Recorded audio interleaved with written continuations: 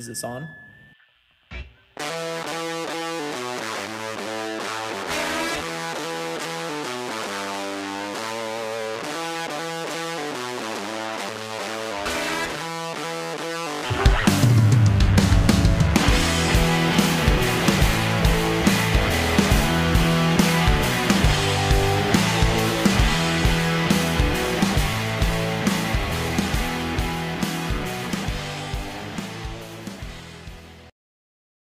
Hello, everyone, and welcome back to the Flyover State Sports Show.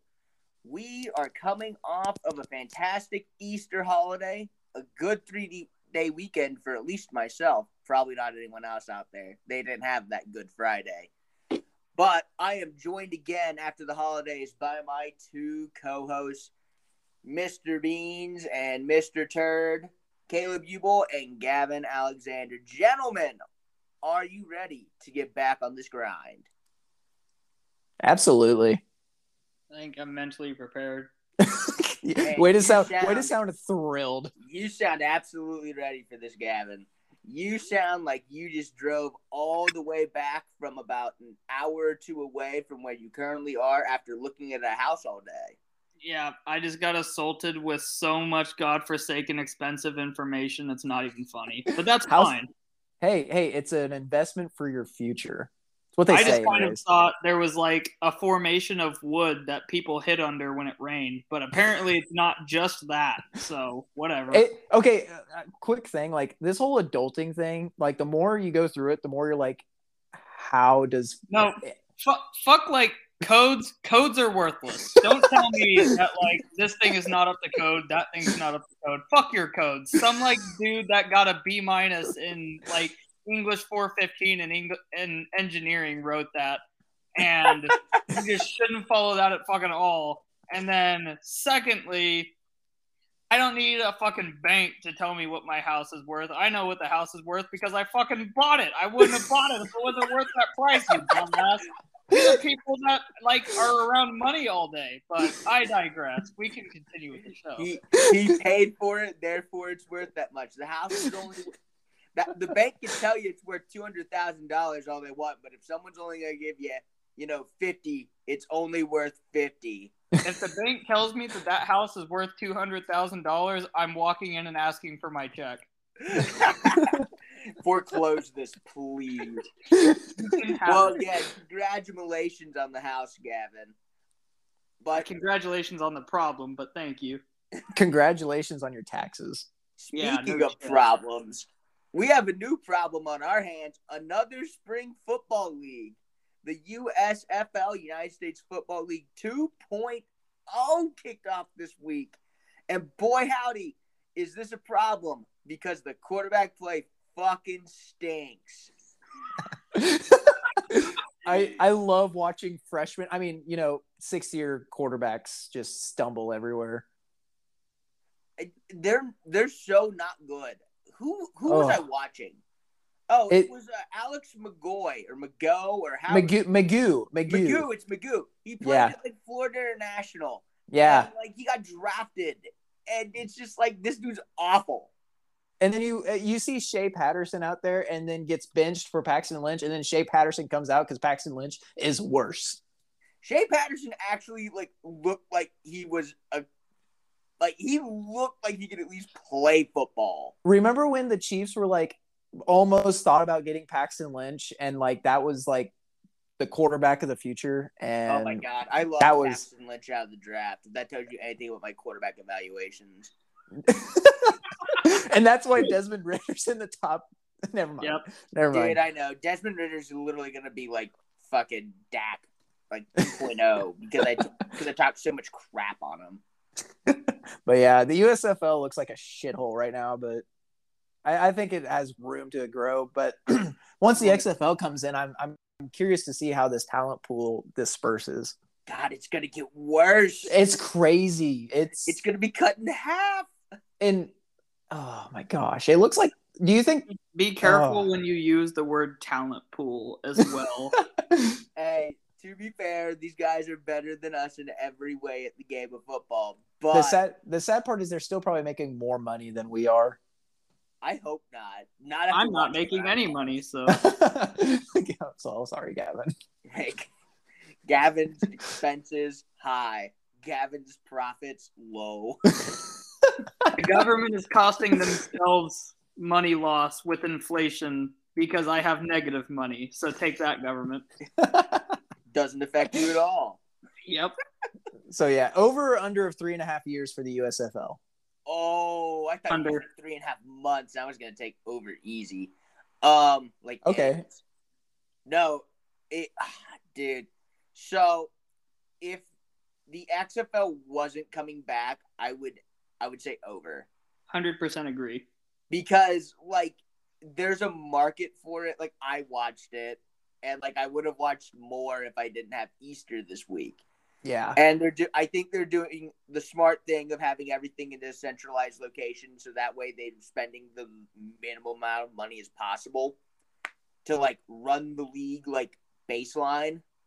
But I just feel like there's gonna be and they have like the TV contracts, like them being in bed with Fox and them being in bed with like USA Network and all that is awesome. Like that's why I think they actually have like a chance to, make it. But with the XFL coming back, I just feel like they're going to run into each other. It's going to destroy both of them. I think the NFL partnered with the XFL, not the USFL. Don't quote me on that, but if they did, then that's like the death nail, isn't it? Because like ESPN's probably still partnered with the XFL, aren't they? Oh, I imagine. If they still are, then like good luck. Because remember the AFL? Or that wasn't the AFL. That was the AAF. Yeah. That thing was a spectacular failure. Oh man, there's been so many leagues. You couldn't watch it. They had like an app where you could like watch the games, and the app stunk, and it like wasn't on TV. Like I'll go on record right now and say that the XFL would still be here if COVID didn't happen, because like the games were the play was like fine. And, like, the rules were a little bit weird, but, like, they worked, and it was whatever. That was what I was going to say, Sam, was, like, when I watched a little bit of the USFL, so take this as a grain of salt, but, like, the XFL, like, talent level just wasn't unwatchable. I thought the USFL was at times. It's weird. Like, they need, like, a couple dudes to come out and, like, be half decent at football, if that makes sense. And I think Pat McAfee said something about this where it's like there's so many kids that are still in college, and like there's so many kids, there's like half of a draft's worth of like players that are in just this draft that like we're kind of at a low point for secondary talent. Right. That makes sense. Yeah. So again, if the XFL wasn't coming back and we got like this big boom of like, young talent for guys who like might be a 6-string receiver in the NFL but could go like ball out at the USFL and see if they could like improve their chances, then I think we'd be in a better spot for that league. But like what's going to happen is there's going to be this big boom of like new players who are available to like take, and then the XFL is just going to be there and they're going to split them and the talent level is going to stink. Yep. No, I completely agree, and we can move on after this, but I think it speaks a lot to us as an American nation that it is April and there's a market for a second football league because people just want to watch it. And you should really think about that if you're another school in Kansas that relies on anything other than football. That was a shot at UKU, just so everybody. When is Wichita State going to ever bring football back? Dude, they've been hinting at it since we've been in high school. Surely someday.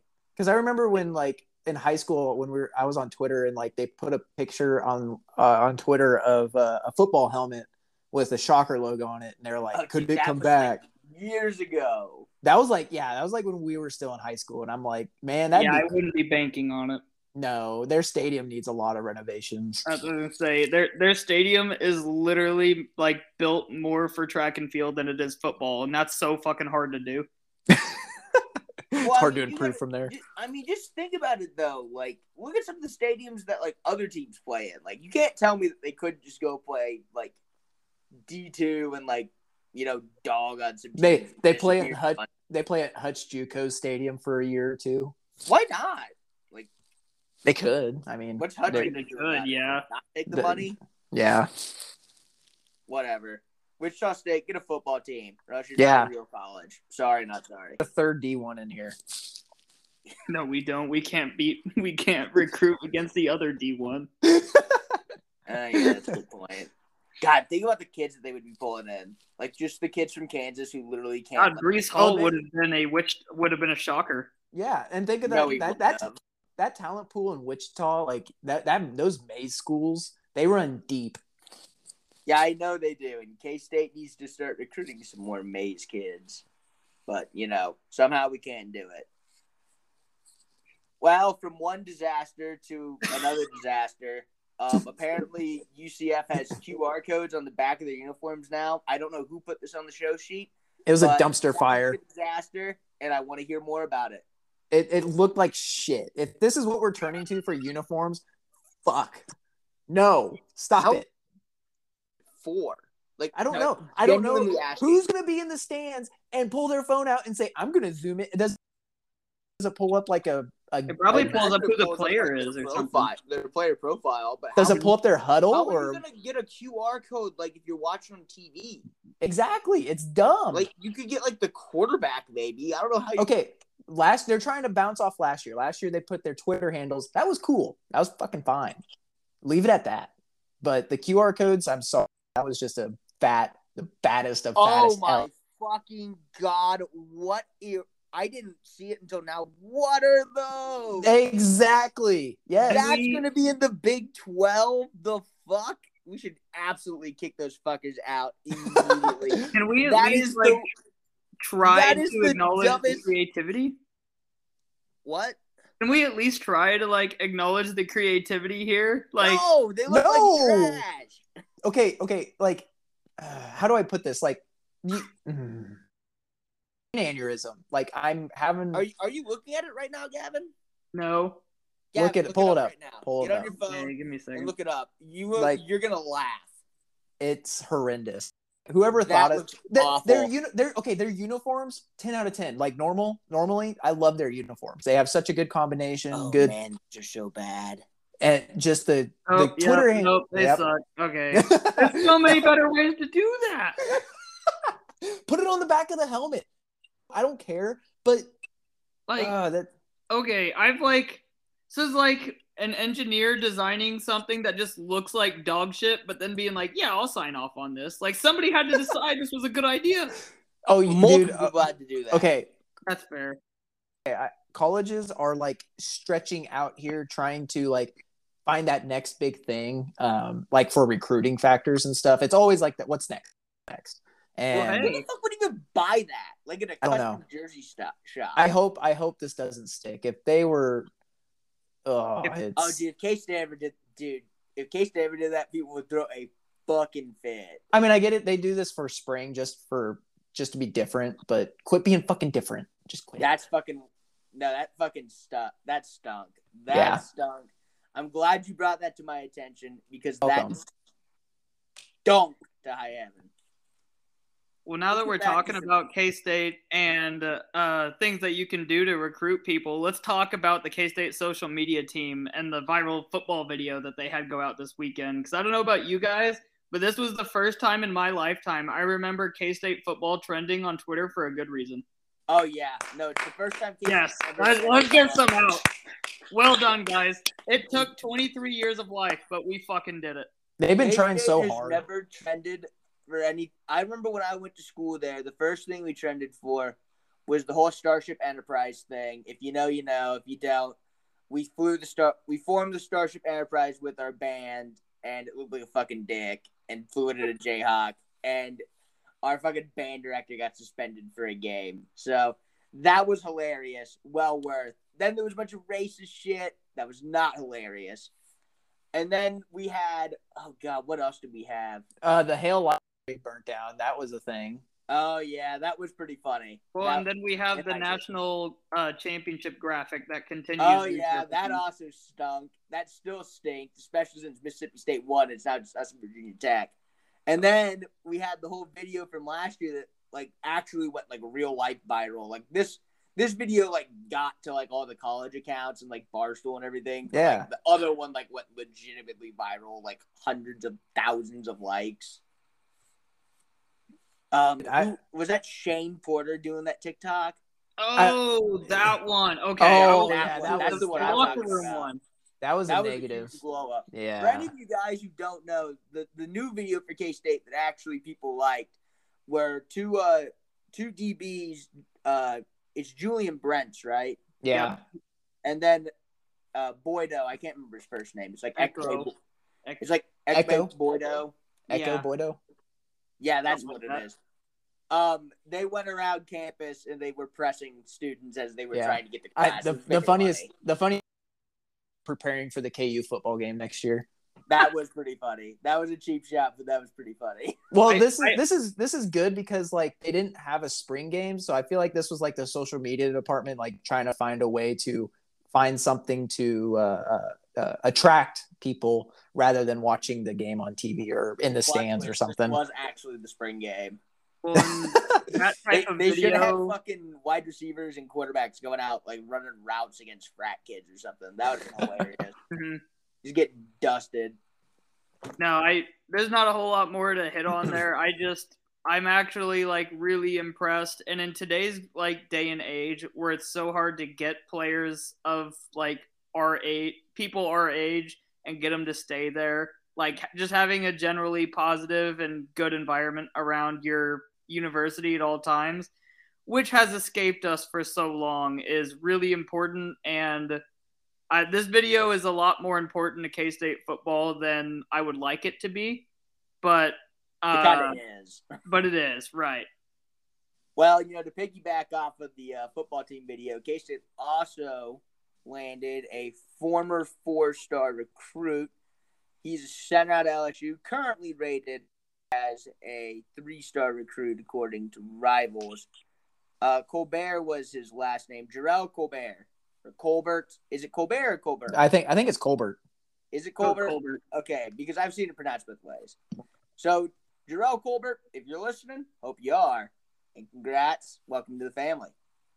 He also made Logan Landers transfer out, which is a net positive too. So I feel like Logan Landers actually thought that we were just going to sign 10 frat guys to like play with them, and that was he waited for that glimmer of hope, and then was like, "Nah, I'm fucking out of here." So, fun fact: Siri Lewis is the only guy who's transferred out so far that is committed somewhere else, and he went to Rice, which means he's got to be smart, right? Because Rice is like really prestigious. They are. Yeah, Rice is like a super prestigious like university. Like, oh, I had not known that. Yeah, it's like the one thing Rice has. Good for them. Do they have Rice? Except for that speech by JFK. Well, I don't know what that is. I don't either. You know that speech? Beans. The whole like, why does Rice play Texas speech? Nope. Dude. What? Not a clue. Bro, how do you not know that? That's like one of the more famous. It's not like history. I'm sorry, but history is like anything past like 1998 is no bueno for me. But it's like one of the most iconic like speeches like ever, like involving sports. Yeah, nope. It's talking about Rice, who's dog water, and playing Texas, who's not dog water, but they play them every year. It's from like the moon speech. It's the speech where he's talking about going to the moon. Well, I've heard that speech. I don't remember hearing about Rice in there. I'm pretty sure. Nope, not a clue. Whatever. Whatever. All right. I guess we got to say something about KU since we've not talked about KU. And they're in our state. Good question. They won some baseball games and Drash won some money off of them like a couple weeks ago, I think. I think let's give KU the respect they deserve and talk about the team to our east and talk about the prospects that have been visiting the Kansas City Chiefs since the draft is upcoming. So some of the top 30 visits that the Chiefs have had in. Why don't we all give an offensive and defensive player that has like been, I guess, of notice to us. You can go with anybody. Beans, you can lead us off. Okay. I'd like to point out, like, this is the kind of stuff I like, researching more involved into I care more about the Chiefs about most things in my life. It's pretty disappointing. Anyways, and if you read between the tea leaves, you can kind of see where they're going with things. Like if they post stuff on their social media, like, oh, we're going to look at tight end in the draft. That's literally them saying, hey, look out for a tight end in this draft that we're going to pick up. And they'll list like 2 or 3 of them. And so in their top 30 so far, a ton of wide receivers. They've had a couple of tight ends, some O linemen, cornerbacks, and defensive backs. What does that tell you? They're going to invest in those positions. So one person I'm on offense would be Jamison Williams. That just, it's given, bring him in, see how he's doing mentally and physically after an ACL injury. Can we get the cat out of the bag here too? Because we'll hit on this later, but like, there's no way in hell we would get Jamison Williams at our current point. That would be a trade up, right? I mean, that would be. It depends how many teams are. I mean, it depends how his knee looks, right? Like theoretically, and that's what this is. Some teams might take him off the board. This. I mean, they probably interviewed him at the combine or whatever, or at a pro day or whatever, if he's there hanging around. This is more like you're getting to know this guy intimately. No, I know, but like Daquan Bowers was like a projected first overall pick, and then he fell to like the 50s because his knee injury was worse than expected. Oh yeah, and sometimes this kind of stuff will make people rise. Like I'm trying to think of like DJ Hayden. He was like projected second round, and then I can't remember who. Just somehow picked him up in the Raiders first round. Drafted him, didn't yeah, they? they're at 12. They drafted him at 12. And he got drafted at 12. Yeah, and Trey Smith, that happened to him. He was projected a third round O lineman, and he fell in the 6th. It's stuff like this where you're trying to get to know them better. So a guy on defense is this might sound crazy, but Gregory Jr. is a cornerback out of Ouachita Baptist, which is a school in Arkansas. Like, you got to respect that small school stuff. Wow. I had no idea where Ouachita Baptist was. What even is it? Like, it's a D2. They are the Tigers, I think. Actually, there's 2 D. So where they're at, there's 2 D2 schools within a block of each other. So it's Ouachita and Henderson State. So they're rivals, right? Yes, they're in the same conference. Okay, thank you. And so they're literally like right across the street from each other. That bar district probably gets fucking crazy the week of their games. So yeah, you have those are the 2 that I'm looking out for. I guess I will go next. Please say Jalen Weidermeyer. Please say no. Fuck Jalen Weidermeyer. He can go fuck himself and be undrafted, and not have a school degree to back himself up on. But so George Pickens, wide receiver from Georgia, visiting is interesting to me in 2 parts. A, because we need a prototypical X wide receiver to be able to play on the outside. George Pickens fits that, but also just the elephant in the room here of the Chiefs like to target guys, or at least have a history of giving guys second chances that have had problems. And you have maybe more chippy and questionable pass from George Pickens on top of the injury as well. So buying into a guy that if he played from Georgia. Yeah. What'd you say?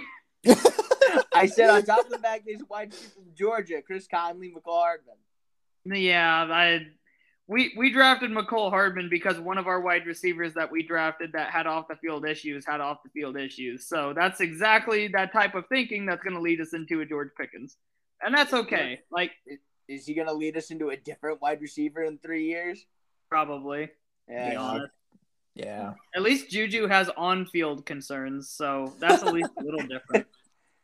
But if you put them all together and you make an elite wide receiver. Yeah, no shit. If you just put all of their but no, because their off the field issues would have to compound too. So could you imagine someone with off the field issues and Juju's TikTok reputation? Oh God. I'm gonna refrain from making many more jokes. But I'll throw out a defensive guy here real fast, and really the only guy that I know of here that I can speak to is Devontae Wyatt, who we brought in, the defensive lineman out of Georgia. We've talked on this show in the past about getting a defensive lineman or an interior defensive lineman to complement. Jesus Christ, having a brain aneurysm on our defensive tackle. Chris Jones. There we go. Compliment Chris Jones, take up bodies, since we really don't have a pass rush to speak of. And maybe that's something else we can hit on here is I don't see a single edge rusher that we've brought in, which is concerning to me, considering how we don't have any talent on the edge right now. Sorry, Frank Clark. But that would be another thing on the defense that concerns me a little bit. I hope that we bring in an edge rusher at some point, especially given where we're drafting at the end of the first round. But all right. Well, for my guy, I don't know pretty much any of these guys, to be quite honest, because I didn't read Beans' draft guide because I don't care about reading. Thank you. I appreciate that. Is this really the only guys we've brought in? So far, this was as of Saturday when I made the show sheet. They could have added more, but some of these guys haven't taken a visit yet. I don't know who Ryan Van Denmark is, but he just sounds like an offensive lineman. Is that a UConn? Like, yeah, that's a guy. He just sounds like the type of dude. He reminds me of Greg Van Roten, which is one of the greatest offensive line names of all time. So I'm not saying Van Denmark is the next Van Roten, but it's a great name. And I can't really add anything more to that. I'm sure our listeners are like, wow, Sam doesn't know anything that he's talking about. And I would agree with them. I really don't know what I'm talking about. I'm just here to host the show and give opinions. I'm like Skip Bayless out here. It's interesting. They brought in a Texas Tech receiver. Little side note, Texas Tech has like one of the better recruiting classes coming in. I heard, really? I heard something about that on what was it? I think it was like A10 Sports Radio. Texas Tech has like, no, it was who the fuck was I listening to? Shit, now I gotta get my sources right. Heartland Sports with Is it like good by Big 12 standards or good by Tech standards? Good by like NCAA standards. Well, that means it probably sucks, right? With Pete Mundo, 4-star like -8 bus from NCAA. Yeah. Heartland College Sports with Pete Mundo. He said like Texas Tech has one of the best recruiting classes coming in. Like has beat out a lot of big schools. So fun fact. That reminds. Because they got that coach. They got that one coach that's like.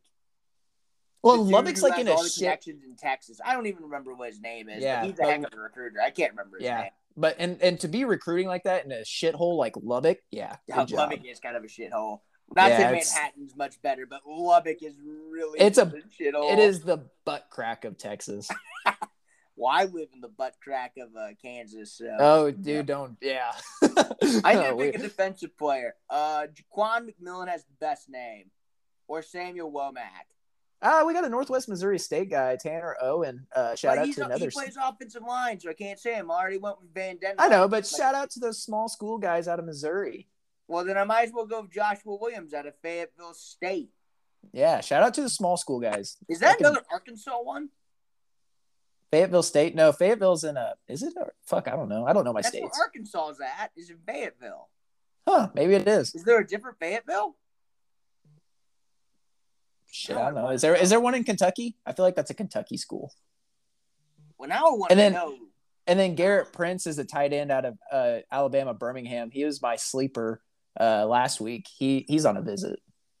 By the way, before the show, guys, we said we weren't going to talk about every single one of the prospects. We fucking hit everyone. We're talking about all the fucking prospects because we don't have any concept of time. But that's okay because we hope that you guys like listening to us. It's in North Carolina. Shit, we were way off. Fuck. We were in the South. We picked one of the states. We were picking states that seceded from the Union, so that's kind of close. We got to move on. We could sit here and like pretend we know what we're talking about, for all these prospects that no one's ever heard of until they make it big. But I think the best thing to do right now is we actually got a fan suggested question. It's from none other than the ex-birthday boy, ex-sponsor, Sam Wooler himself. So we really appreciate Sam giving us, a question. Sam writes, if you're Veach, would you trade picks 29 and 30 for a pick earlier in the round? The floor is yours. Gavin, you want to go first? Sure. So don't sound too thrilled. Well, I'm just Gavin's trying to just- think here because there's Gavin's multiple put ways the of low thinking. end in. It is a very open-ended question, and I think the easiest way to respond to this is like No. it depends. It depends on who. There's pockets, okay. There's always pockets in the draft, and if somebody's falling in the draft, like let's say Jameson Kayvon Jameson Kayvon Thibodeau, then yeah, trade up for that guy. And But here's Veach doesn't like to do that. He likes to kind of like sit back and let the pockets fall to him. right. And here's the problem I have with this question. Just I guess the way that it's typed in here, I don't want to package 29 and 30 together and move up. Like No. Yeah, I wouldn't want to do so that either. There's a problem in the NFL, I believe, with like if you trade for the 101, right? You have to most years think last year with Trevor Lawrence just give an unsurmountable amount, and it kind of seems to decrease the amount you have to give up like exponentially, right? Which doesn't make sense to me because the talent pool in most drafts doesn't decrease exponentially if everybody can like picture that, right? But Yes. So my thought process there is I would want to just throw some team a third round pick and a swap of a late pick plus like pick 29 to go up to 17 or wherever to grab Jameson Williams because he's there. Or what if I told you 29 and 30 could get you up to pick 9? No. Usually the math takes you up to 11, but we've said it. Organizations not are only dumb. I because just don't know what we're getting there that I mean, it's a deep draft in terms of like edge. Right. And like offensive line. So why not just take two like tiered down offense? I think what's more likely is that we trade one up and trade the other back. Yep. Yeah. That's something I can see. Veach has never had less than six draft picks in a year, so he's got 12 this year. I don't even think we need to trade one of them back. I'm fine with where we're picking there, but like if we're gonna make the jump, say like wide receivers are just flying off the board, and Veach says I don't want to go into next year with the wide receiver core we have. Say like your top 5 wide receivers are gone by pick 17 or something like that, and they want to trade up to 18, give a third round pick and grab Treylon Burks or something. Like I understand that thought process because there's a real chance the best wide receiver on the board is like a Christian Watson by the time it gets to pick 29, right? Like You don't want to miss that run on elite talent, but then you can also stay at 30 and pick the players that still are being pushed down the board at that point because the positional runs beforehand. Like I think that makes the most sense to me. Well, and also you got to think deep. Yeah, it's deep this year. I mean, everything that we're kind of needing this year is pretty relatively deep, but once it's like a kind of like a standoff. Once that one cornerback goes, then you see like these pocket of corners go. And so I think it kind of depends on where these pockets, once Gardner or somebody goes off the board, then soon after you're going to see Booth fall off and then, maybe somebody else. So so if you were Veach, you're not trading these picks, right? I'm not trading both of them just up for one. I mean, like Gavin said, I don't know, maybe we need to trade up. I don't think we need to trade up first. I don't think so either. But I think people are going to be shocked at the amount of wide receivers that like start to fall. Like it feels like 2019 when like you had Ruggs and Judy and Jefferson and Lamb. And Reagor was seen as a first-round pick as well, even though Reagor didn't. See, I kind of feel the opposite way as that, though, Sam. Just given what's happened with rookie wide receiver, or I guess wide receiver contracts this offseason. I get that, but like that draft was considered one of the deepest wide receiver drafts in history. So teams just decided, well, shit, we can just take T. Higgins at the 201, so we'll just take other players, right? That's what I'm talking about. The supply of wide receivers like diminished their value, basic contract. Yes. But I think that has a chance to run its course again. I mean, what happens if in the first like 10 picks, like Atlanta doesn't take a receiver and like the Jets don't take a receiver? Like suddenly like some really prime landing spots are just not on the board. And I think that that's kind of the difference. Same thing we were talking about with quarterbacks. Like, it's when that first domino falls. Like, if Garrett Wilson goes at 8 to Atlanta, then all of a sudden you have the Jets and Washington constantly mocked wide receivers. Well, now, are they still going wide receivers? And then does Houston grab another wide receiver? You know, like, you can at least talk yourself into a scenario where. Or let's flip it with the quarterbacks. You know, like, let's say somehow by the grace of God, Malik Willis goes at 2, then, you know, people are going to start. Goes at 6. And then you have offensive linemen as well. Like, those are the positions that need to go first for a lot of these players to fall. What's that? I said they just go on runs. I mean, like, that's just how the draft goes. One guy goes and another team panics because, you know, they panic. And that's why Veach sits. He doesn't like to sell the farm to go up and grab somebody that he can just, you know, kind of grab later. That has some similar traits and some traits that you can just teach later to be that next elite guy. I'm just telling you, man, get Ryan Van Denmark and everything's going to be all right. Hey, Sky Moore at 30.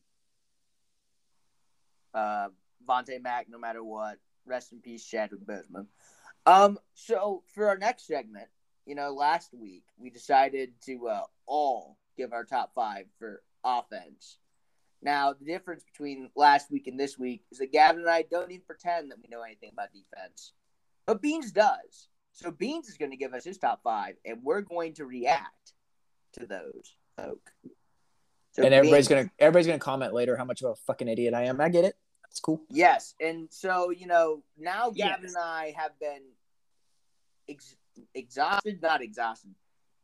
not exacerbated either. Words are very hard today, guys. I had a rough Easter weekend, I tell you what. Those Easter eggs were full of shooters. I don't think I'll be rising from the tomb for another 3 days of how tired I am. Okay. All right. We'll start with Edge, guys. All right. I'm going to get our podcast canceled someday, and I apologize. Between us 3, it should. Yeah, make sure, if you're enjoying the show, everyone, make sure to like, share, subscribe, you know, leave a helpful comment. Tell me how much of an asshole I am. All right. So with the Edge, so number 1, obviously Aiden Hutchinson. Like, he's, yeah. 2 is going to end up in Jacksonville, and he should be in Detroit, and it hurts me so bad. I know. It is so close. It hurt because he is from Michigan. He's from a Plymouth, Michigan, and I know it's like so disappointing that it could happen. And yeah, Jacksonville just needs to take Trayvon Walker. You know, what was that? Who mocked that the other day? No, that is 100% Detroit trying to like increase the value of the high end picks in this draft. Yeah, I don't believe for a second.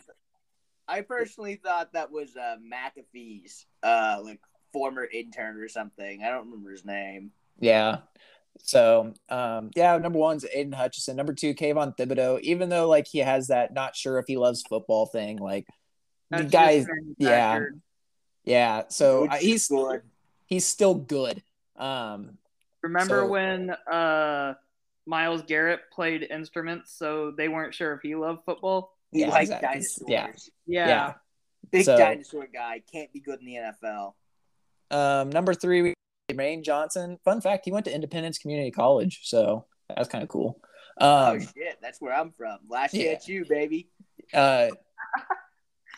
So he's kind of a versatile guy. He could play stand-up on a 3-4 edge, or he could be he can go 4-3. I don't have any major issues with that. I will say, like, we've talked up Jameson Williams as a guy a lot on this podcast, but like Jermaine Johnson is another guy that had to transfer away to like get playing time, which is fine. But you have him ranked over players that he had to transfer away from to get playing time. But he was still productive at the previous school he was at. It wasn't like he was still a rotational guy. It wasn't like he was just, you know, thrown, you know, he was just a JV guy, or I guess it's not JV. He's a, you know, practice squad guy. He was still rotational reps, which is still, he was still taking reps from those guys. Yeah, which is, you know, good for them. I mean, that's a lot more. Like, Jameson Williams legitimately wasn't doing anything. Yeah. Like 2 years ago. Like, it's a little bit different. Also, just for everyone at home listening, I know you can't see what I'm seeing, but watching Gavin in our show sheet try to spell Cavante Thibodeau and then just writing Thib instead is pretty funny. So, good work, Gavin. Way to keep this. Way to keep it brief. That B- in English 415 was actually me. So he's shoes. All right, number 4, Trayvon Walker. He's a sports management major, which was my major. That's why he's in my top 5. Number 1 overall pick, Trayvon Walker. He also has the athleticism to be like a league average cornerback, so that helps. No generally. Shit. He had a relative athletic score 9.99. He's fucking what elite. A freak.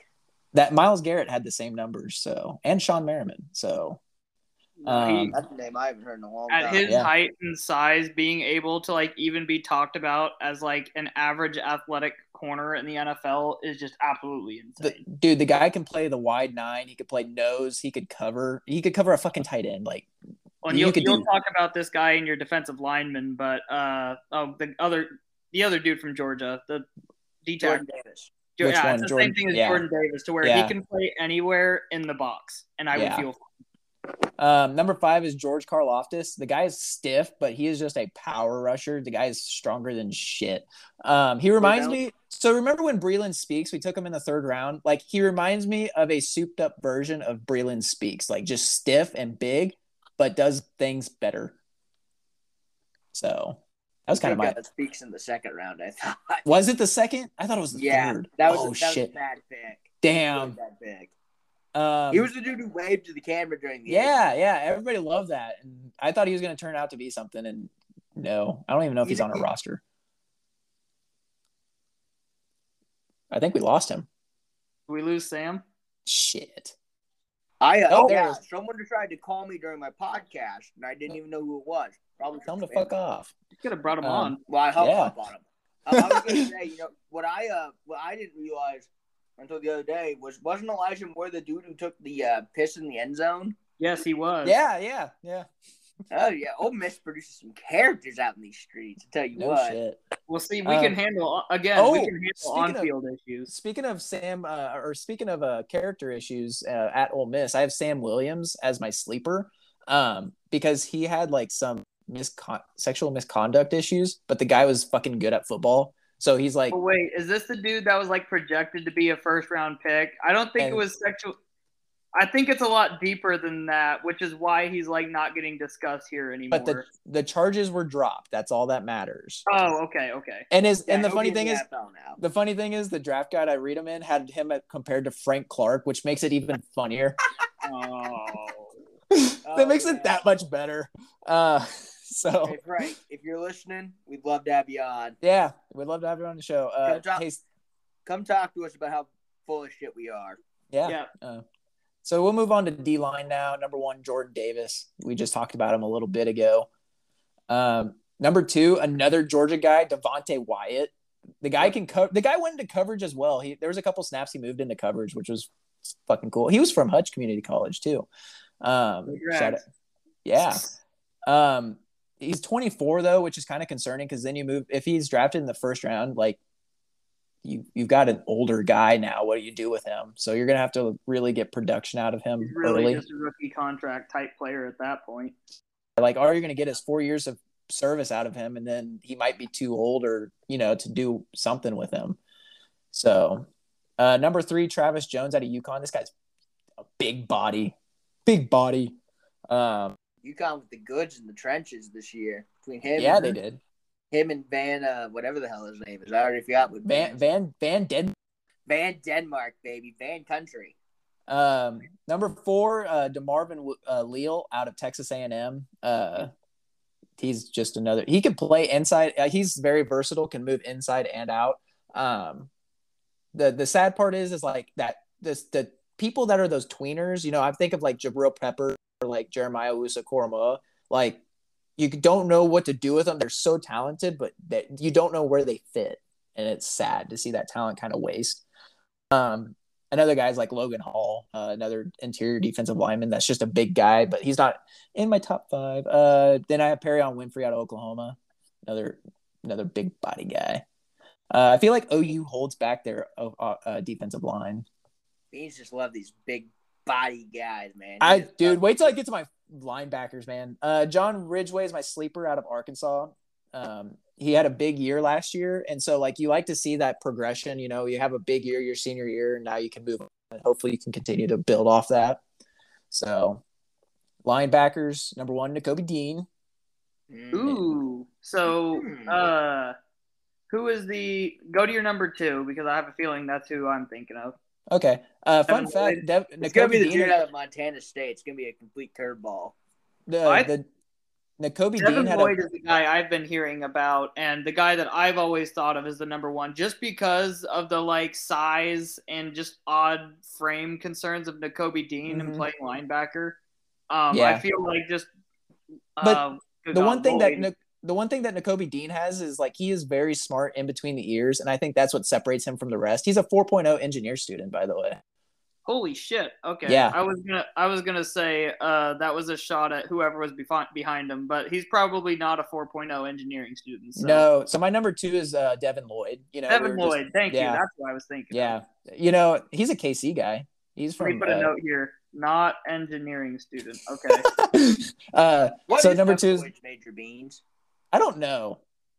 I'll have to research that later. But things that Devin Lloyd does good is he does very good at reading cloudy, clear. So like linebacker terms is like he does very good at finding the gap and hitting it.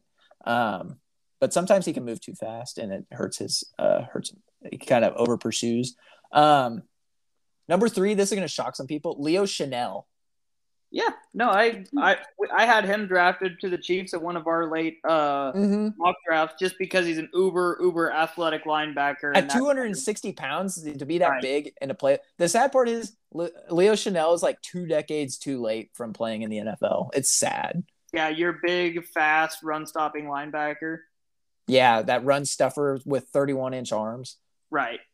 Hopefully he can learn how to he has the frame and the athleticism to play in coverage, but that's just linebackers in the NFL in general are given an impossible task of just what they have to do in pass coverage. The only hope you have is to be athletic and have pterodactyl arms to try and increase your margin for error, but still, there's only a couple players in the NFL that are good at it, like your Fred Warners or There's video of Leo Chanel just bodying who's the center out of Iowa?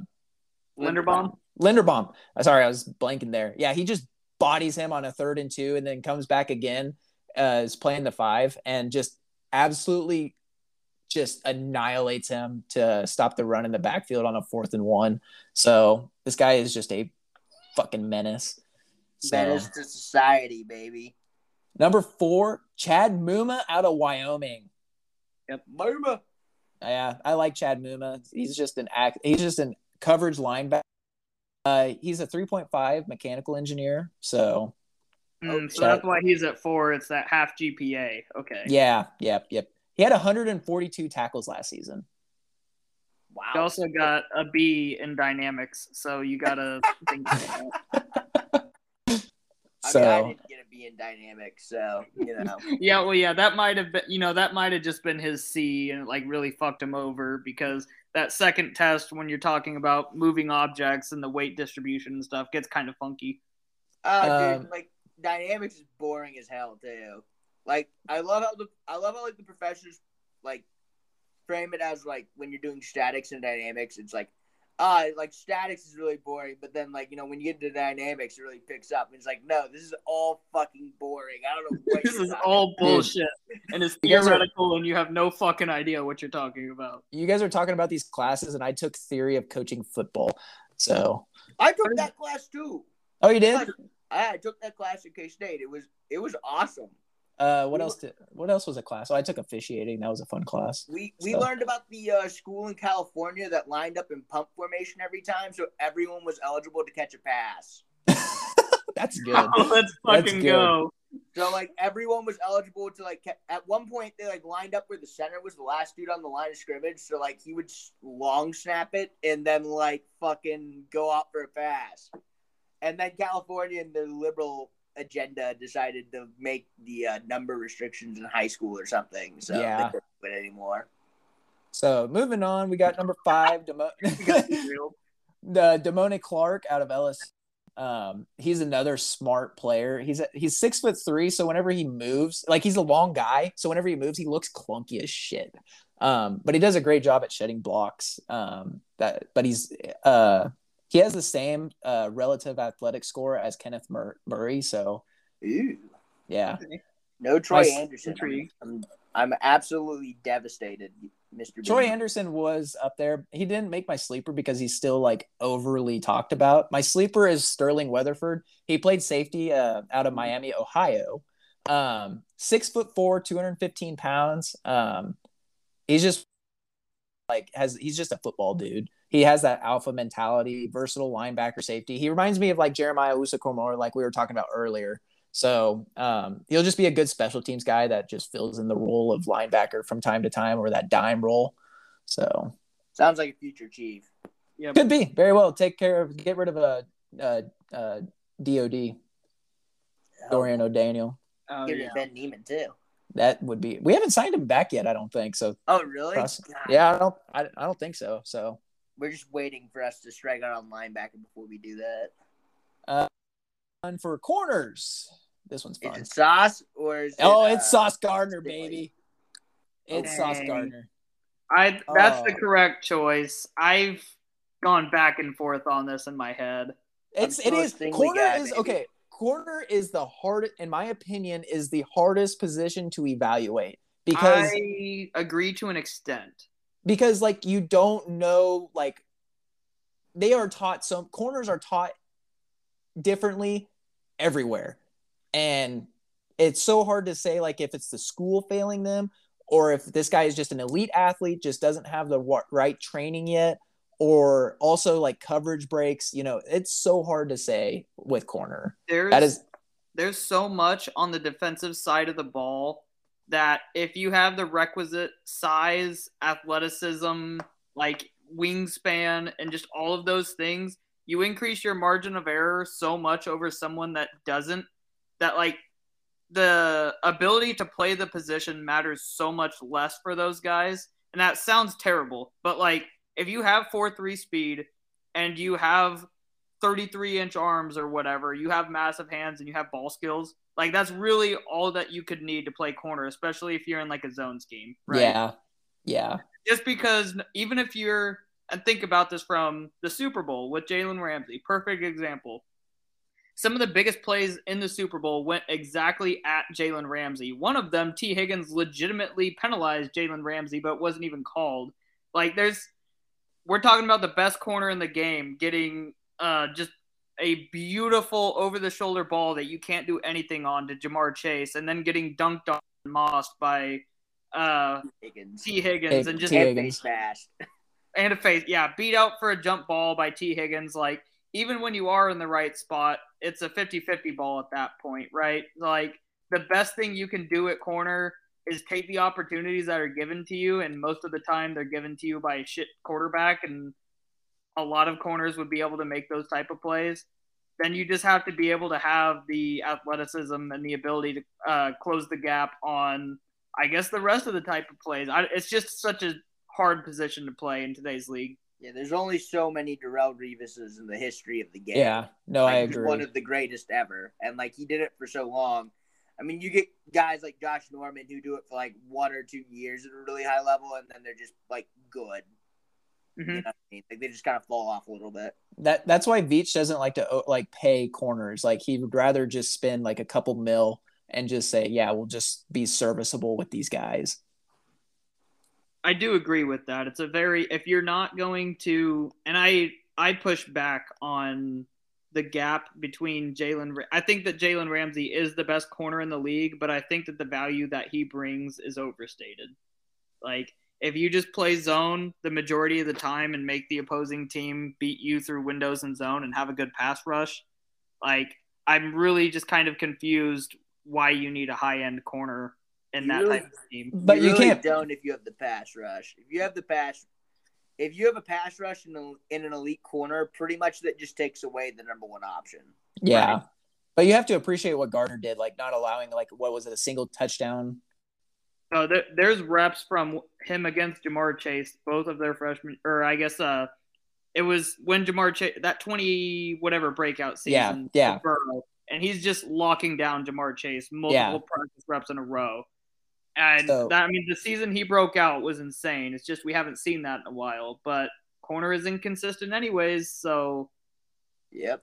Anyways, he's my number one. Number two, I'm going to get a lot of fuck for this. Andrew Booth. Wait, number two? Stingley better. Okay, hear me out. What are you going to ask, Evan? Stingley's not your two? No. Stingley's my number three. Okay, explain yourself. Okay, so here's a trend out for Andrew Booth. He went from not playing to special teams to starter. And if you look at the stats, yeah, we're going to shorten that word up. We're going to go with stats. Statistically. Aluminum. Anyway, if you look at the stats of Derek Stingley, granted he was hurt last year, but you see regression. And I'll take Booth because he's got more fast twitch muscles, and he is fucking fast out of his back pedal. So just some small stuff like that you have to really appreciate out of him. Like I said, you see a lot of regression out of Stingley, and also there's like questions like Thibodeau where they aren't sure if he likes the game.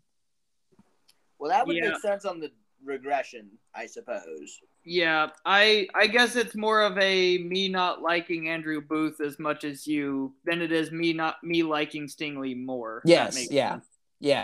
Because I agree with everything you said on Stingley, and there's absolutely nothing you can put against it. It's just it's an upside chasing argument, right? Well, the only positive thing, like with other than his breakout season, freshman year, he's only 20 years old, so like you got time with him to work with this guy after an injury, after the regression to hopefully bring him back to what he was. Right. And we say that, and he's still like a top 5 in this. He's still the top 5 in this draft. So that says a lot. Well, that's another interesting thing too, is he's a guy that's been recently, or I guess over the draft process, falling down draft boards, right? Yeah. And the main thing that happens during this time for NFL teams, if that's what's leaking out, and we always say be careful what you're hearing, but like if he really does have the like love of the game concerns that are coming up in interviews, that's a really easy argument to make of that's why he's slipping down draft boards.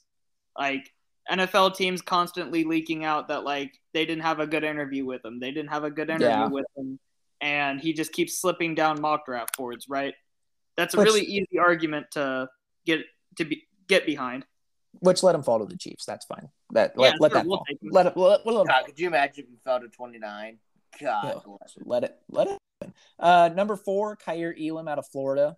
I wasn't sure what the hype was behind him, and I was like, I don't know if I really like this corner, but he's smart. Like he is just a smart guy, and he's played a lot of games, so you makes you better. And so for him to play 35 games a couple seasons, that's really fucking good. And he's a very good tackler, so I'm okay with that. And he concerned that his brother or cousin or whoever else it was a massive first-round bust for the Ravens. And I'm sure that is mentioned. So, but another thing is like the one only that's knocking him is like he's 6'2", and his length does not match the fluidity of his body. So it's like I mentioned earlier, like that clunky kind of like it looks a little clunky. As I flailing around or something like a little bit, yeah. He does look like a flailer. So number 5, I got Trent McDuffie. I don't know if I really wanted him at 5.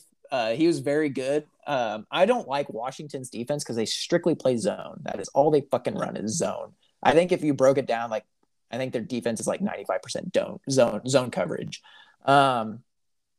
But he's very good. He plays bigger than his size. If he wasn't the number 1 corner, it'd be that. If he wasn't the corner at Washington, Gordon would be the number 1 corner there. And Gordon is a fucking good corner too. So that says about the secondary at Washington. The only thing they just produce those guys. Fun fact: since 2010, only 3 cornerbacks have pro with under 31-inch arms. Can you guess who they are? Like, just ask if you guys know who they are. I should know. I've heard it before, and I know that. I mean, that's exactly what I was hinting at before, right? If you don't have the requisite measurements, yes, that like there's just there's a threshold to where your margin for error at your given measurements are so small that like you're just not worth the perceived talent level, right? Give me the 3 people's colleges, and I bet you I can get at least one of them. Okay, I can give me 1 second here. I'll have to look 2 of them up. One of them is South Carolina. That's got to be Gilmore, right? Yep. Give me the second while I research the other one. If you have to research it, I'm guessing it's like Josh Norman or something. The other one is Baylor University. Oh, what? Oh, when was this? From when to when? Current Pro Bowler? Since 2010. Oh, 2010. Oh God, I bet this dude got drafted in like 2002 and like made it like randomly. Oh, the other one's from South Carolina too. 2 South Carolina guys? Pipeline. Actually, I think I knew that one. I just can't remember who it is. Who are they, Beans? Okay, so who's the guy from Baylor? I gotta know who the guy from Baylor is. Stephon Gilmore, Jonathan Joseph, and Xavier Howard. No comments? Jerks. Xavier Howard has. Damn, yeah. I didn't know that. He's got a big paycheck. Moral of the story is Duffy has under 30-inch arms, so that's a fucking knock. That's gonna knock him down a lot. So yeah, my sleeper. I don't know if anybody ever saw this coming or not. Zion McCollum out of Sam Houston State is my sleeper. I don't know who put this up, but they did a relative athletic score to size score. And Zion McCollum just ranked right under Tariq Woolen. So I thought that was kind of interesting because Xavier McCollum is – 1 second here while I find it again. I can't believe that. I had no idea that Xavier Howard went to Baylor. How did I not know that? Oh, Zion McCollum's 6. He's taller than I thought. So, yeah, Zion McCollum. I hope he becomes a Chief. All right, moving on to safety. Sorry. Number 1, Kyle Hamilton. I don't know if anybody ever saw that coming. Damn, I'm surprised you didn't knock him down to like your sleeper pick after that 40. Okay, a lot of people alleged 40. Okay, a lot of people are knocking the 40, but Ed Reed ran a 4.57 and Micah Hyde ran a 4.58. I also run like a 4.7. Well, that's the part that I love is if you listen to any NFL scout publicly before this, they would tell you we take the player's best time, right? Yeah. Like that's the one that we take, which is completely false apparently because whoa. You had a 4.7? Holy shit, guys, everyone look. This one guy had a 4.7 when there was a reported 4.5 at the pro day. There was a 4.6 at the pro day. There's a 4.6 literally at the combine on lasers. Like, what are we doing here? That's just. This is exactly how the player from the Chargers, who I will not mention because he'll get injured, fell to what, 17 in the draft? Yeah. I don't know. It seems retarded to me, but it's a retarded league, so it's okay. Notre Dame can't measure. No, that which is full of like smart players, which is crazy. Number 2, Lewis Seen, signed CU, yep. Georgia. Did you know he lived in Haiti the first 4 years of his life? That was kind of cool. No, uber athlete though. I like. Oh I like God, him. ESPN's gonna play that on repeat. They're gonna talk about how like it was so hard for him to grow up in Haiti for the first years. Oh By God, the way, we're gonna draft him, and it's just before like we go with this. Like I know we're gonna be doing that live draft reaction. I can't wait for all of like just the fucking. Every time there's a sob story, you have to finish your beer. We're going to be like, no, that's 32 picks. I know. It's going to be awesome. It's Oh, if I love Lewis- the ones where it's like, yeah, this dude's like dad left him and his mom got shot selling crack, so he got raised by his grandma who like was a heroin addict, but now he's a first round pick, and it's like I didn't need to know that at all. I'm sure he didn't want you to know that. I'm sure he didn't. But you can continue, Beans. Okay. We're derailed. Yeah, You're just derailed. a little bit. That's fine. So anyways, he kind of reminds me of a taller honey badger. So that's just tells you a lot about him. If we can get a guy who's 6'2" and plays exactly like the honey badger, bring it on. Yeah, I don't disagree. The production there at Georgia on that defense was still a little lacking. And like, if you are that type of athlete and you're in that good of a defense, I would expect you to be like a bigger name and have more production before the combine. It feels like he's a guy that is just where he is now because of the combine, which doesn't feel great, but it is hard to discount that type of athleticism. Yes. Yeah, and for him to be the another thing that compares him to the honey badger is he gets players in position. So, and a lot of times, like you got to think like maybe Tyrann Mathieu was taking himself out of plays to get other people in the right spot. So maybe that's something that was happening. He's caring too much about other positions that takes himself out. I'm not sure, but that's what I read and I've seen. So number 3, he's kind of a tweener, Daxton Hill out of Michigan. Nope, this is Jalen Petrie. Not even close. Well, Jalen Petrie is my 4, so fuck off with that shit. Yeah, but it's not even close, Beans. Yeah. No. For Gavin. No, okay. PFF says Hill showed off his versatility playing mainly slot for the Wolverines defense. Still, he'll be a deep safety in NFL and possess some of the class best speed at the position. You know how Yeah, PFF also has as the number 1 slot corner in this draft? Jalen Petrie. How the position is played is more like a safety. Like you could throw Daxton Hill in the secondary as a deep safety. I don't think Jalen Petrie could play safety, so that's fair. Jalen Petrie is kind of reminds me a little bit of like a L'Jarius Sneed almost. Like you could throw him in at safety if you're in a pinch. And yeah, I wouldn't want to. Who's the slot corner that went to the Titans last year from Washington? Elijah Molden. Yes, he reminds me of him just perfectly, but he's a better run stopper than Elijah Molden. But Jalen Petrie is my number 4. Say what as you will. Will.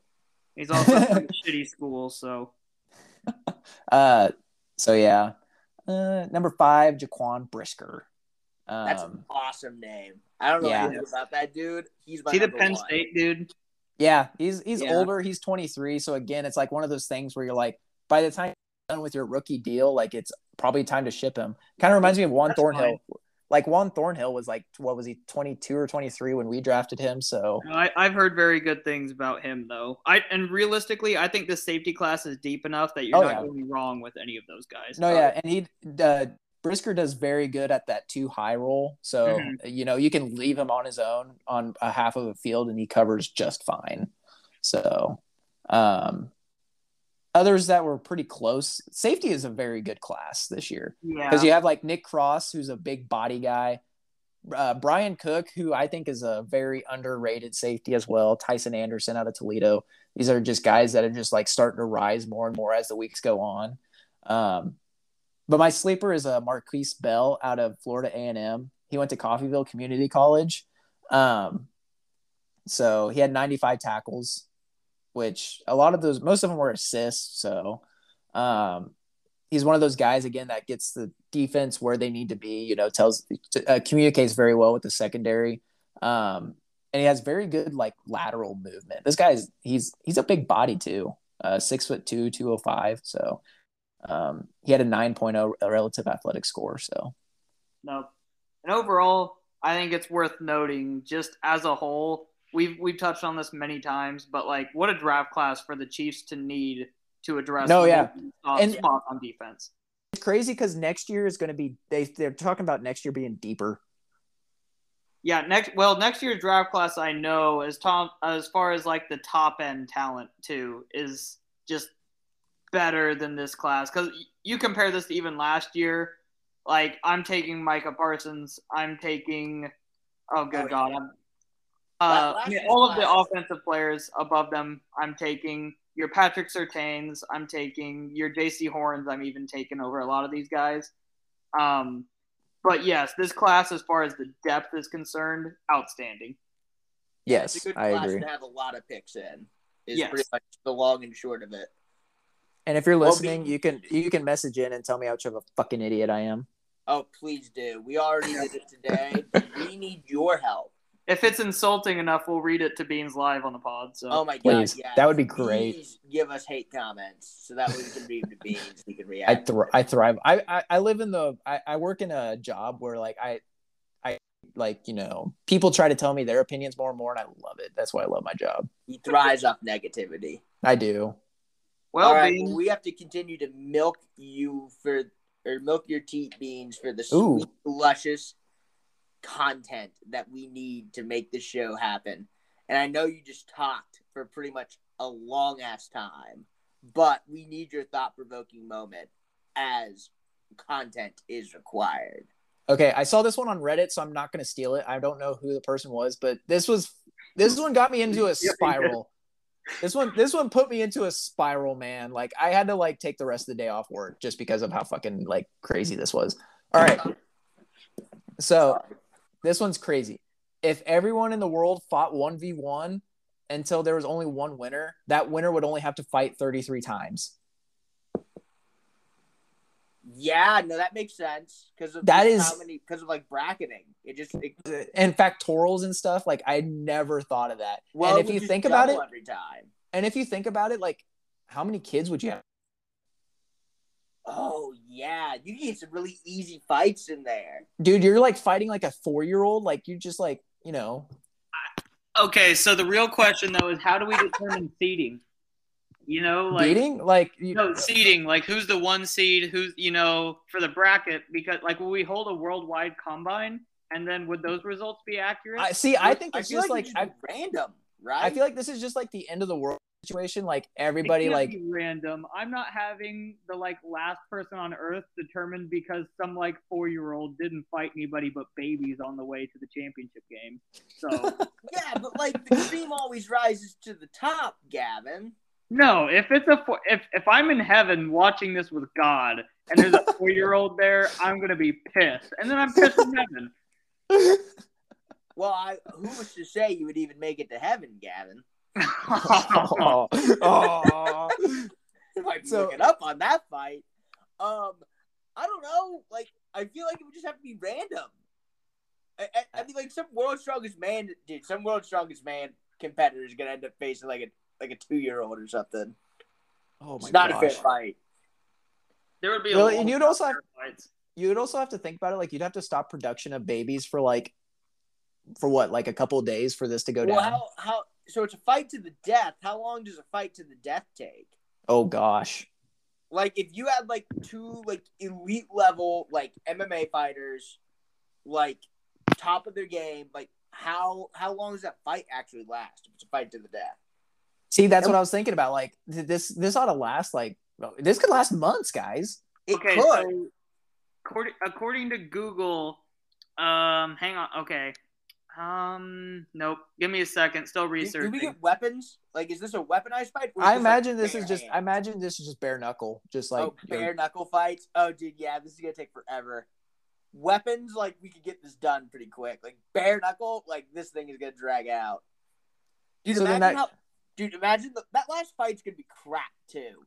Like, it's really gonna be people beaten half to death after 32 different fights. But that number is small, but like that's a lot of fights. No, that's a ton of fights. Like, imagine.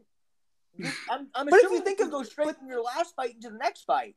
But if you think about it, like how many people are in the world, and you're like, oh, I only have to win 33 times to be the final girl, like. Dude, okay, I mean, let's be real. I mean, it's a guy. So according to Reddit, it would take 43 punches from the average human man to kill a person.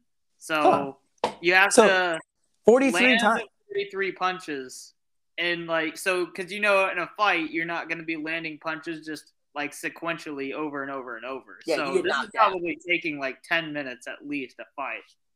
Well, that's 1,400. That's 1,400 punches. That's a lot of punches, Dude, your shoulders get me tired. dude. Dude, Okay, I'm so then telling that you, kind though, of. that last fight, you know that fight in Family Guy when it's Herbert versus the old Nazi, and it's like in slow motion. Like, do you guys know what I'm talking about? I No, mean, no. sure.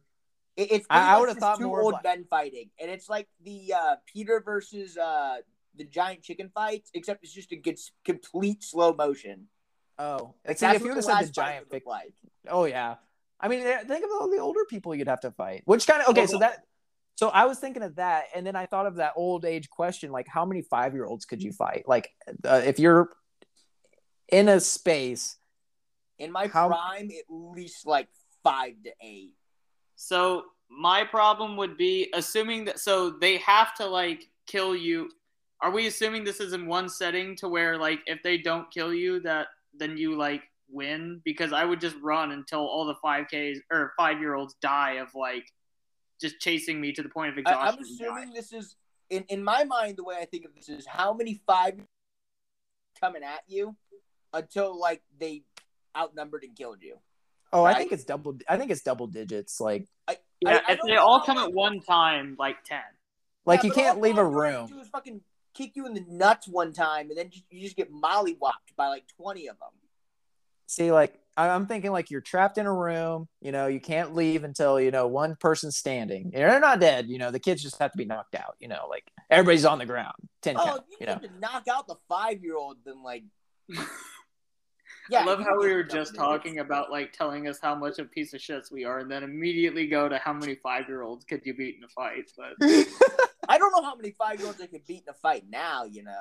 it was a journey to get here. That's what the listeners need. If you're listening to this, message us how many 5-year-olds you think you could fight. No scientific studies will be condemned. No 5-year-olds were hurt in the making of this episode. Tell us how many 5-year-olds you could beat in a fight. And how many rounds do you think you would last in the 33-round fight to the death to be the number one human being? Let us know at __ F3S, all capitals on Twitter. You can follow us there too. All right, so that whole thing was hot. I tell you what. How about we give Beans' vocals a rest? And Gavin, I need your hot take of the week. I don't know if this is going to actually rest Beans' vocals because Beans is No. get super pissed off. So Yes. I'm going to say this. Beans, you can say whatever you want. I will refute it. But Okay. the numbers just don't lie. If you just look at it from a big picture perspective, running the ball consistently is either a symbol of weakness or mental ineptitude. And it must be one. It cannot be neither. It has to be one of the other or both. So I just think you have a shitty quarterback. Well, I mean, but that's the thing. That's the symbol of weakness. We are worse than the other team. So the best way to win this game is for us to decrease the game down to the point where it's only a couple possessions, and we can just hope to win things out. But in a longer style game, we're definitely losing this game because we're the worst team. Or I see where you're coming from. Or it's just mental ineptitude because you can't harness the fact that running the ball is less efficient than passing the ball, all things held equal. Okay, I just had to look up ineptitude, but this is fucking bullshit. That makes you pretty inept if you didn't know what the definition of ineptitude was. Once I figure out what ineptitude means, I'm going to kick your ass. No, this is dumb. I don't like this. This is not it what is reality. I because am not. think about it. You watch, and I'm close to this because some of the like players that I really like in the NFL, like a Ryan Tannehill, and there's multiple parts to this too.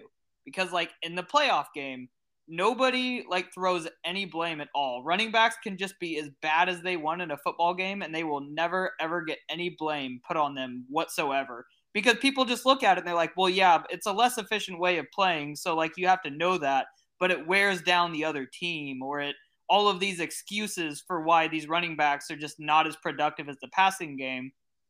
And then you go to the passing game and a deflected interception is put on the quarterback for some reason.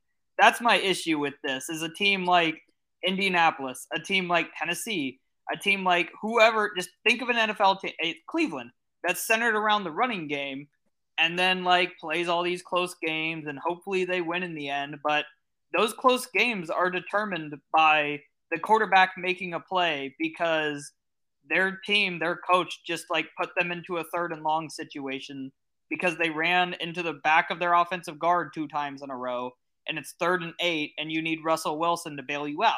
We see this over and over and over and it doesn't get talked about enough. And maybe this isn't even a hot take. It's more of just a like reality that we don't want to face as football fans right now. But I feel that way. I feel like if you're an NFL coach and you like center your offense around running the ball, you should immediately be fired. Unless you come to me and tell me that your like front office is an idiot and you have less talented teams and you just want to decrease the game and all that, then okay, well then your front office needs fired, but somebody needs fired. Okay, this I'm not in a safe space right now. I'm shaking. See, my thing is like the football is a game of checkers and also like poker, and you're playing multiple games at once. And so that running ability, if you have the ability to run, it just opens it's not the numbers, okay? I get it. You look at it from a numbers perspective, and the running back is not as what would you call it? Like efficient, downgraded as like a quarterback would.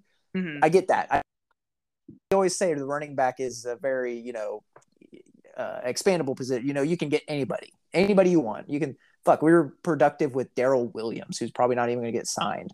Or maybe we re-signed him. I don't know. But it just opens your game up so much more. And I love my favorite game at the end of the year is Army versus Navy, because it's just run the damn ball, because I love that game so much. Not because of what it has for the history of it, but think about like whenever they have to play against Tennessee, they have to take time out of their practice scheme to worry about them running the ball 40 times a game. And then they're going to have to worry about the ball being passed 50 times a game. It takes time out of practice to worry about that situation. It's not the numbers behind it. It's the scheming behind it. So there's 2 things here, because I agree with that to an extent. The first problem is Derrick Henry was terrible against the Chiefs, and the Chiefs still lost. Like, they shut down Derrick Henry and forced Tennessee to pass, and then Tennessee was more efficient passing than they were. But what were those big passes from? Were they from just normal drop back passes? I think it was just. Well, okay, no, this is my other part, Beans, because there is research out there. I can go find it and send it to you, but I know for a fact that there's research that suggests that play action works regardless of your offense being centered around the run or not. No, I don't doubt that. Even if you never run the ball, play action is still more efficient. That's why Andy Reid always runs play action. Like, yeah, I remember back when he was like the coach of the Eagles, he ran like a play action pass like on 3rd and 12 or something like that. Right. And that's just the way the game is. Okay, well, a play action pass on 3rd and 12, that's just asinine. But like that's just the way that's just the way the game is shifting, though. Like we're seeing, these defenders is more of a pass first, run second, and usually it was taught run first, pass second. Yeah, that's my point. Is in today's league, if you're still like thinking that way, you're just wrong.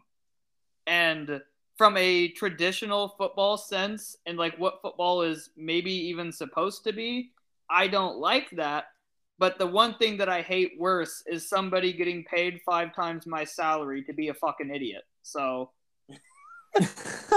I gotta remember one of my favorite tweets of all time. I can't remember all of the names that were used for it, but it was before the Chiefs played the Titans in the AFC title game like 2-3 years ago, and it was something.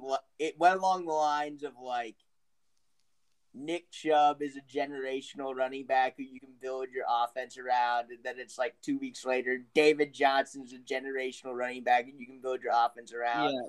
2 weeks later, Christian McCaffrey is a generational running back you can build your offense around, and that's like 2 weeks later, Derrick Henry is, and you get the point. So I don't know. I think, as a former offensive lineman, it all comes back down to the offensive line. I agree with that, but offensive line matters just as much to the passing the ball too as Yeah, well. I would argue if you have a bad offensive line, you're just a bad team in general. You're never going to win anything. And, like, you can say, well, the Bengals made it to the Super Bowl. Yeah, they're the outlier. Yeah, they had Joe Mixon, so. Yeah, the Bengals were good in every other facet of football minus the offensive line. It just so happened to have the one quarterback who, Yeah, and they also managed to survive a playoff game because of survive a playoff game in which the other opposing quarterback threw 3 interceptions. However, they happened, but your quarterback got sacked 9 times. And like, dude, you need a good offensive line, and like what the Bengals did last year was an anomaly. Like, right, that's our point. That's not going to happen again. And like, that's just recency bias flying in the face of trends. But to be clear to what I'm saying, this is all true. The numbers are all true to a point, because like at a certain point, I think the Chiefs beat the Bengals last year if they just run the ball in the second exactly. half. Yeah, I mean, and you can't just get into this, oh, we're gonna just drop back and pass no matter what because it's more efficient. Like when they're dropping 8 into coverage and bringing 3, just like doing a halfback dive makes sense. This is literally just holding all things equal. They're lined up in nickel, you're lined up in shotgun and running the ball or passing the ball, right? But yeah, what the Chiefs were doing in the playoffs last year is an perfect example of where running the ball is completely necessary. That's all I got. I guess for my hot take, this isn't a hot take. This is just something I want to, bring to attention. But Desmond Ritter's like first quarterback off the board odds have like drastically decreased over the past couple of days. What? And yes, like I'm not kidding you. They have. That's what I've heard. Is that people are now like mocking him as the first quarterback taken in this draft, which I think is insane. So like, was Malik Willis just like a phase for NFL teams? Like seriously, they listened to our podcast and then was like, well, shit. Well, they he had to transfer from Auburn. So basically, what I'm here to say is I guess I could play both sides of the fence now. So I get my hot take of Desmond Ridder is going to somehow end up going like what? You know what? Fuck it. We'll just say Desmond Ridder is going number 2 overall. Doesn't that feel like a kneecap biter? No. Well, yeah. I mean, he has a oh kid. My god, I gotta wrap my head around this happen because I can see it happening. Right, I can talk ourselves into the the NFL is dumb and they will do something like this. McAfee had what's his nuts on Daniel Jeremiah on his show, and I'm listening to it as I'm going to church yesterday morning or Easter morning or whatever, and he's just like, yeah, all these teams like really like him. Like he's a really smart kid, and like he has good recall, and like we knew that after the combine. And but now every team loves him. Like he's just a Did he give kid. money? Did he give money to a stranger? I don't know. Apparently, that's true. Apparently, he has the only thing that separates him from the other quarterbacks is he has a kid. He has a kid. Again, I don't know. Yeah, but he has a kid. I think that's what it is.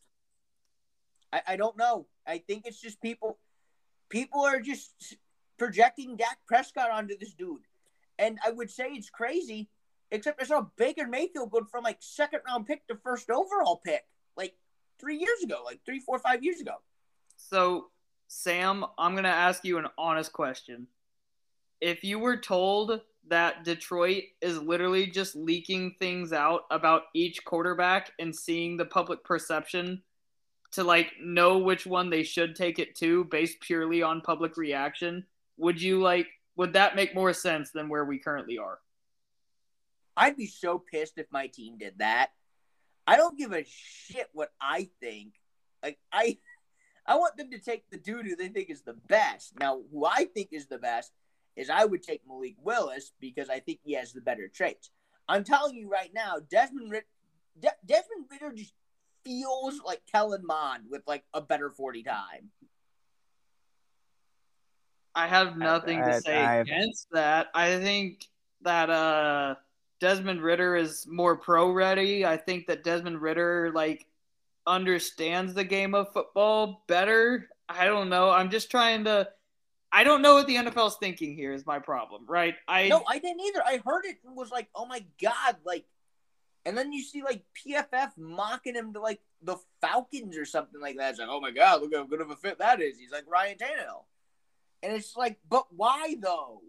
Yeah, I mean, we're talking the quarterback that's my quarterback one, and the quarterback that makes the most sense to me isn't even getting discussed in any of this. But it seems like we're just aimlessly rotating quarterbacks at one to see how it feels at this point. Because next week will be Sam Howell. He'll get his chance. You're getting more information. That's the part that makes no sense, right? Sam Howell's gonna pull a Christian Ponder. Christian Ponder got drafted at 12, and no one had any idea why the fuck that happened. I also see that coming from because Sam Howell is going to get drafted 8th overall to the Falcons, and everyone in the draft is going to be like, "What the fuck was?" I'm going to be so pissed off when that happens because it makes the most sense, but because NFL media is fucking retarded, nobody was prepared for it. Seriously, we're going to be here again too. That guy, James Jones is another good example. Teams just love to have some second round graded quarterback and just draft him in the top 10. Well, just remember that Russell Wilson was a first round grade for the Seahawks, but they passed over him in the second round too. Actually, I remember on draft day, literally Mel Kiper and Todd McShay were talking yeah, if Russell Wilson was 6'2", he would have been a top 5 pick. And it's well, why is he not a top 5 pick? Is 3 inches really that big of a deal? It's not, ladies. That's a good one. So, as we're speaking about the draft, what do you have for us here, Beans? Because it's another just retarded take with a top 10 pick. All right, so I was listening to a podcast. It was TDN's the Draft Network's Draft Dudes podcast, and I heard this, and I thought this was worthy for our hot take of the week. And I'll take ownership of this. I won't take ownership of it, but Okay, good call. There you go. I'm not going to take ownership. Don't put your name to this. I don't want my name on this, but I'll take ownership of putting this into the podcast here. Okay. So what I heard was Tariq Woolen will go to Seattle at pick 9. No. This feels like a one of those stereotypical and now it's a running joke when you draft as the Oakland Raiders or Las Vegas Raiders. And you just get to the mock draft simulator and scroll down twice as far as you can and then pick a person, except it just happens to be at pick 9. So the fun thing with Seattle is Seattle accepted a team option or a 5th-year option for a player that they drafted. Noah Fant, only player in Seattle Seahawks history to have their 5th-year option exercised. So that's crazy. Would we even be surprised if the Seahawks just said that? That's what TDN said. That's what the guys were saying. This is a Your Seattle rationalization is they're stupid. It's Seattle. That just is a Seattle thing to do. I would hope they'd at least trade down from 9, for God's sakes. Well, that was the thing with the Raiders the whole time is even if you were so high, so much higher on this dude than consensus, at the very least, trade down and get an extra second out of it, right?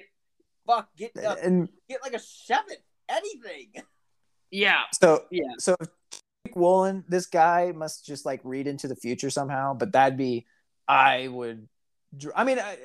it. Tariq Woolen is he's played the position for 2 or 3 years, and he's so big, and his combine was through the roof. His, like I mentioned before, his relative athletic score to size ratio was the number 1 overall defensive back, and so maybe it's went into an interview in Seattle and told them that Pete Carroll was right for throwing the ball on 4th and 1. And they were like, "We love this dude. He thinks the same way we do." It's like we said, there's 32 organizations. At least a couple of them are dumb. Well, it only takes one team to fall in love with you to go somewhere. I mean, that's how Tim Tebow got drafted 25th overall. I'm not saying Tariq Woolen's going to be a bad corner. I think he'll be good. I think he'll be a serviceable guy in the NFL. Go at pick 9. Like, that's something, like you guys mentioned before. Like, you can get more in return to get Tariq Woolen if you just trade back. Probably you can get second round. You can get 2 Tariq Woolens. You can get Tariq Woolen and Zion McCollum. Later. I'm telling you, he's just a big dude, and that's all they want. Like, that's it, right? They're just like, we drafted like these big fucking DBs. Well, like, they need some form of secondary with Jamal Adams back there. Okay, so I have here what's the current population of the United States? It's like 300,000, I think. 300 million? 300 million, yeah, 300 million. Yeah. Excuse me. Yeah. Okay, it's like 327 million, actually, I think. So, according to this study from the Rapid City Journal, it's just a survey put out where you can answer what percentage of Americans you think are dumb. And so, according to this and taking their percentage and applying it, we think that 169 million Americans are dumb. Or if we attribute it to NFL teams and just put the percentages to owners, then we can say that just over 18 NFL teams are certified dumb. So wow. It's not just us. The numbers say it. And numbers. Okay. Let's go through them real quick. Bears, dumb. Yeah. Lions, okay, that's next dumb. episode. We need next episode. Yeah, no, we gotta apply this and give our why don't we just go through GM rankings or just like organization rankings? We'll do a tier. So next time we have we'll have the draft coverage though. Like, that's the episode before the draft. Oh, trust me. After the draft, this will explain. This will help our case so much more. Yeah. After that draft episode, we'll do the tier ranker of dumbness. There we go. We have to make sure that 56.6% of them think they're dumb. Or at least more than that. Dumb. Right? Dude, I can imagine quote graphics. I can imagine so many quote graphics coming from this. I love 50% of Americans saying that Americans are dumb. I can't wait to find out who we think is smart. I think that's going to be the more telling thing. That's true. Yeah. Well, I tell you what, guys, I think that this was a very successful show. I know it's a little bit shorter than normal, but we're gearing up for the draft special next week. That's probably going to be a big one, as we have a special guest next week. We'll promote her a little bit more throughout the week as we get closer to that show. We don't want to ruin the surprise here yet, but there might be a little bit of Rocky Mountain High influence. So, gentlemen, I hope you are ready for next Monday. And everyone listening, I hope you're ready for the next episode. We want to thank you for listening to this one. And, gentlemen, do you have any parting words for us? Yeah, I do. If you're in a room full of 5-year-olds, it's not, don't punch them, okay? It's fine. Just, you can leave. You can leave the room. Punch you, determine how bad it hurt, and then attribute that to how many you could take. If they punch you first, you can fight back in self-defense. Jesus Christ. Oh, God. And with that parting word. Thanks again for listening to probably the last episode until the FCC reinstates us. Because just like the NFL, they don't care as long as you don't, I lost the track. As long as it makes so money. Well. I was doing so well. Hold on. Gavin had a parting word. What was yours? Yeah, I was just going to say buying a house sucks. Never do it. Just acquire property in any way that involves no banks. And now we're going to get canceled because people with money are listening to this, but whatever, it's fine. Yabba dabba do. That's my parting word. I don't have anything else. And with that, we thank you all for listening. We hope to see you next week. Make sure to, again, like, share, subscribe, leave a comment. Leave us your questions you want answered. We would love to hear the content that you want us to cover. So, again, see you next time. Leave us a comment, follow on Twitter, and stay frosty. Good night, everyone.